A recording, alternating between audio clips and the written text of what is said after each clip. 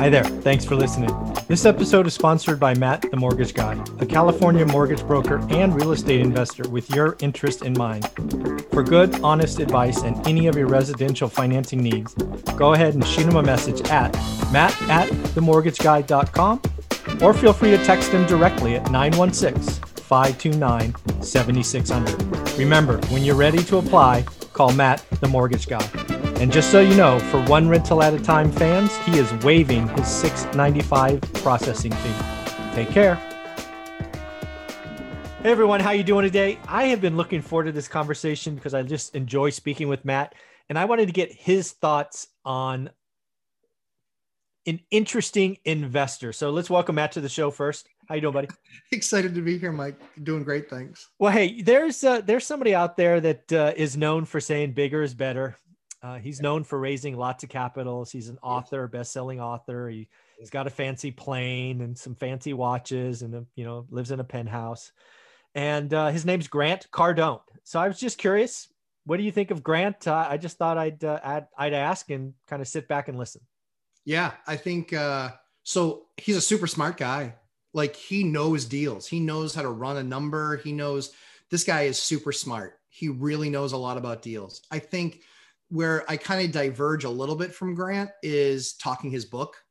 Like, his book is one thing and one thing only. He's not going in and he's not going to do the work with a bank to buy 100 single family homes.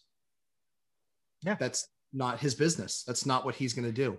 So the only book of business that he really has is investors. And it's a great book of business. Don't get me wrong. When I say only, this is his focus. Yeah. And focus is good, but his focus is, large multifamily, $100 million plus deals, and, getting investors in so they can take a part in that, which, depending on what you believe from what you read, it's anywhere from 2% to 6% return for doing nothing. Let's face it, for doing nothing. But there's a lot of, stock markets that way too. And the only issue is that you get your biggest exit when you sell. So the question is, will they sell that property in 5 years or 10 years or 15 years? Completely get the model, really smart, give some people real estate exposure without having to be landlords. Yeah, good. I think where we further diverge is the concept of 16 and 32 units. He's actually funny. He's come off that a little bit. Mm-hmm. Because you don't have a whole lot to talk about when you're telling your market 16 into 32 units. Yeah. I've been doing this for over 20 years, and I have had 2 16 to 32 unit opportunities even come across my desk. Mm. Yeah. Because it's not really a thing in the Northeast. Yeah. Just isn't. And so I respect Grant, super smart guy, can run the numbers on a deal 10 ways till Tuesday, but I'm hearing the same things that you are. And I don't know what his numbers are, but multifamily's having a tough time collecting. They're by far the largest part of the market not paying their rent right now. Yeah, this K-shaped recovery has really smacked multifamily and apartments. And again, folks, I have these units, right? I have a mix of singles and residential and commercial. So my data shows me that apartment collections is rough. Yeah. People not paying, claiming COVID, this or that, rough. Single families are fine. People are fighting to stay in single families, and rents are rising. So, right. I think there's a couple of interesting things. He certainly has come off bigger is better. I don't know if you saw it. I think it was just over the weekend. He did a start small video or something. Yeah. Which I thought was pretty And interesting. also his Yahoo Finance piece. I did see that too. Yeah. I thought his Yahoo Finance piece was interesting, saying the middle class is going to be priced out. Yeah. The affordability index tells you that story. You don't exactly. need to feel it. You don't need to think it. You need to just look at the affordability index. The affordability index is factual. It is median income of house is this, or median house price is this, median income is this. Mm-hmm. And if they're really close together, it's unaffordable. If they're further apart, it's not unaffordable. And rates rise and all those things change. Listen, you and I aren't economists. Mm-hmm. I'm decent with numbers, but I'm not an economist. Mm-hmm. So I depend on the economists to do the math and show me in that affordability index, what does this really mean? What are the real numbers here? Yeah. And I think that's where I can't say an entire sector of our country is going to be locked out of being able to buy a house. I don't think that. I don't feel that way. No. So again, I thought that was an interesting article. I read it. Actually, I think I talked about it on my daily financial news the other day. Yep. And so, yeah, we are going into a point where many markets, the affordability index is going to be stretched. Sure. I mean, that's a factual statement. Some markets are farther away from others, i.e. Fresno is a 48 and I don't get concerned till 20. So we have, got plenty of room. New Hampshire seems like it's, on the cusp of being a problem right now. So learn your market, do the work, all that good stuff. But the thing I want to say, again, that whole notion of talking your book, right?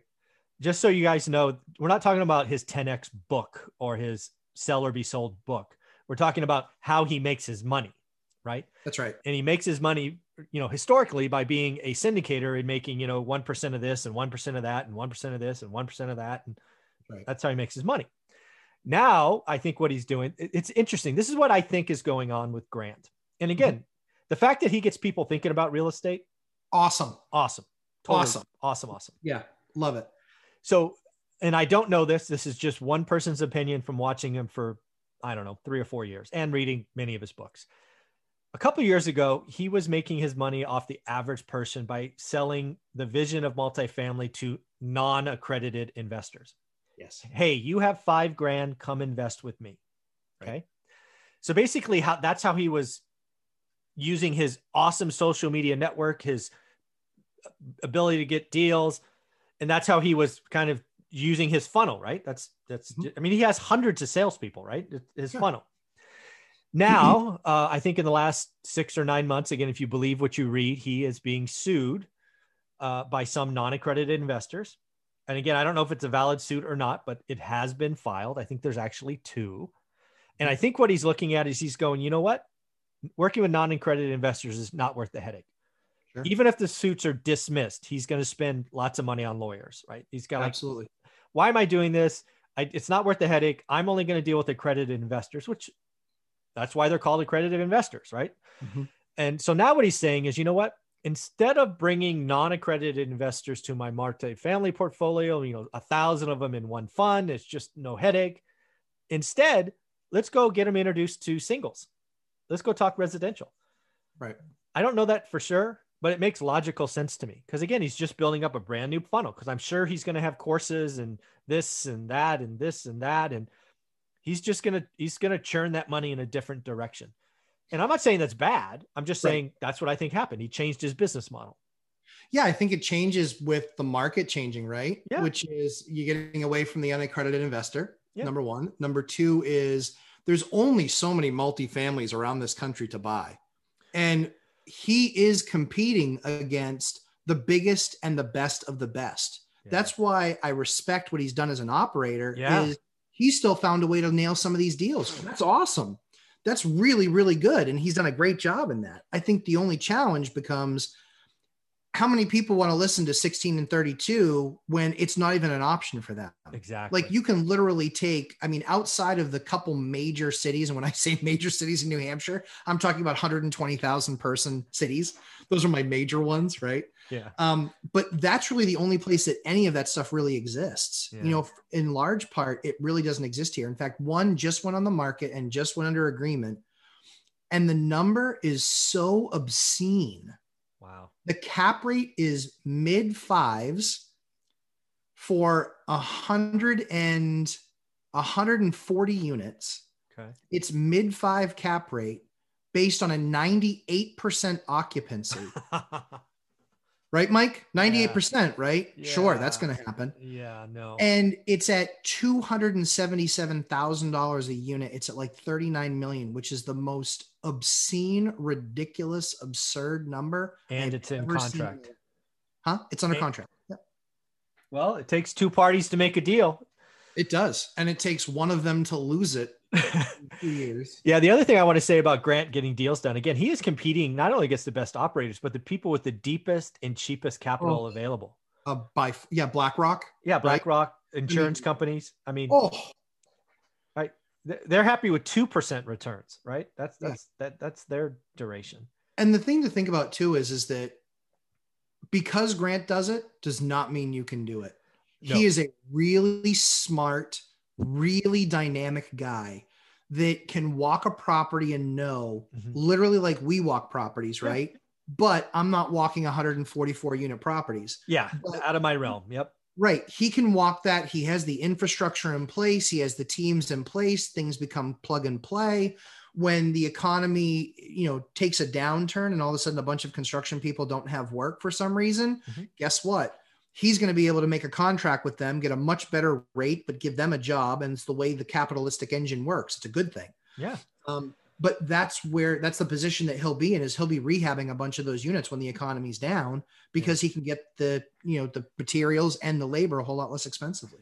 So really smart in that regard. But yeah, he's going up against the biggest of the big. And that's not where, do you really want to go and compete against the 900-pound gorilla in the room? Yeah. And the other thing I really like that he's changed is I don't think he would say this, but I do think cap rates are expanding in multifamily, even in the 16s to 32s. Yeah. Frankly, anything over 5, right? Where once you get commercial, I think cap rates are expanding. Because again, if you get the 10-year note up to 3%, but you keep a cap rate at 4.5, I mean, I know I'll take the 3% over the 4.5, because 4.5's got all this risk and all these other variables. I'll take the 3. And there's already a call just this morning about going to 3% on the 10-year. I'm like, Jesus Christ, that will kill multifamily.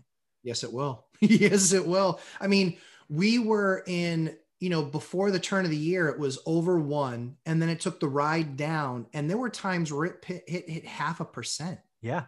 0.54 on the 10-year. Yeah. And the crazy thing is of course, banks aren't offering it at 1.5. They're not making a point on it. They're making 2 or 2.25 points on it. Yeah. So there's decent spreads there. But yeah, I mean, that's the scary thing is, like you said, if that gets to 1.5 or 2 or 2.5, not only our property value is going to significantly decline, but again, everyone needs to understand that's not something that happens overnight. That's something that happens over a gradual period of time. That's why everybody, Mike, myself, that's why we look at trends.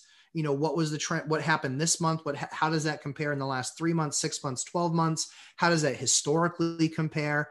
That's what you have to become. You have to become a data scientist, really just understand the science of the data and be able to correlate one to the next. But the nice thing is that Affordability Index does a lot of that work for you. Yeah. If you only need one, like if you're a full-time employee, that's the one thing you got to learn, right? Because it is for me, it's a governor, right? Go all in or take it off, it's 100%. It's different by every market. So it's really cool. Yeah. And like you said, 48 for a score in Fresno, that's still a buying opportunity. Oh, absolutely. Yeah. Right. Absolutely. Way safe. At me for 106. No good. Nope. It better be special circumstances, off market. The person needs to exit quickly. Owner financing. Yes, exactly. The deal went sideways for another investor, and I'm going to help the bank or help the investor or whatever. Which, by the way, I would not help another investor from an investment perspective. I would take over the deal and run it the way I run it. Of course. Right? Yeah. We've all had those opportunities though, right, Mike? And you're just like, no. Yeah. I'm not going to come plug your hole. Yeah, exactly. Nope. Your decisions got you there. Yeah, exactly. So we're not going to partner. Yeah. Yeah. So yeah, in the end, again, I think Grant on the total does more good for real estate investors, and it just gets people talking and all of that. He obviously has some things that grate on me a little bit, but again, that's no judgment. It's just my personality versus his. There's some subtle differences, and you can't. Well, the other thing too he owns it. Yeah, well, that's the whole thing. Is the other thing too is his money is derived from all those fees, and while he might be part owner of a bunch of those properties, he doesn't own those properties. Correct. And that syndication piece is a big difference. For you own your property. For me, I own my property. I have this many investors. Exactly. Except for the bank, which basically says, yes, you did a good job finding the right property at the right value. Right. And that makes it far more able to be in control of what you're going to do. The other thing too is that if you need to be in a position where you need to get rid of a property, how easy is it, Mike, to get rid of a 1, 2, 3, or 4? Right? Tomorrow. We're looking for those deals. Guys like us are looking for those deals, and other guys have different market inflection points of let's get in, let's not get in. Some guys are sticking around longer. Some guys are leaving earlier. That's what makes a market. Exactly. That's a good thing. Yeah. The thing that you have with a problem with a 188 unit building is, even unless it's a fire sale, due diligence on that thing is going to take 90 to 120 days to figure out if they want to move forward, and all the work that goes into that. Yeah. And again, I did a video with Jonathan Twomley. God, it must have been about 3 months ago now, how we took $120 million building down to 60 just with a couple of pivots. Folks, the stuff's already changing. Interest rates are already up, which affects debt. Occupancy is already down. Rent is down. Evictions are up. Expenses are higher. Multifamily, again, with 30-year gets to, or 10-year gets to 3%, there's going to be a lot of multifamily that is going to have a trouble refining. And again, the difference between commercial and residential is fixed for 30 years. And it doesn't matter if the property goes to zero, the bank can't force a refi. They can in commercial. They have terms, 3, 5, 7, maybe 10. Yep. Watch out. That's why I think the opportunity comes. And that's why I think in the previous video, we talked about 2022 could be pretty interesting. Totally agree with you. Yeah. I think that's what people need to do their homework on, learn and understand. Mm-hmm. And like I said, 1 through 4, there's a reason why guys like us lead people down that path. Exactly. It's because it's not liquid, but it's far more liquid than a big multifamily that you're like, anything more than 4. And you're all of a sudden talking about somebody that needs to be commercial, needs to put a deal together. Like, excuse me, that's a lot of work. It's a lot of work that goes into those deals. Well, very, very cool, Matt. Thank you very much for this. Very welcome. Thanks, Mike. Mm-hmm.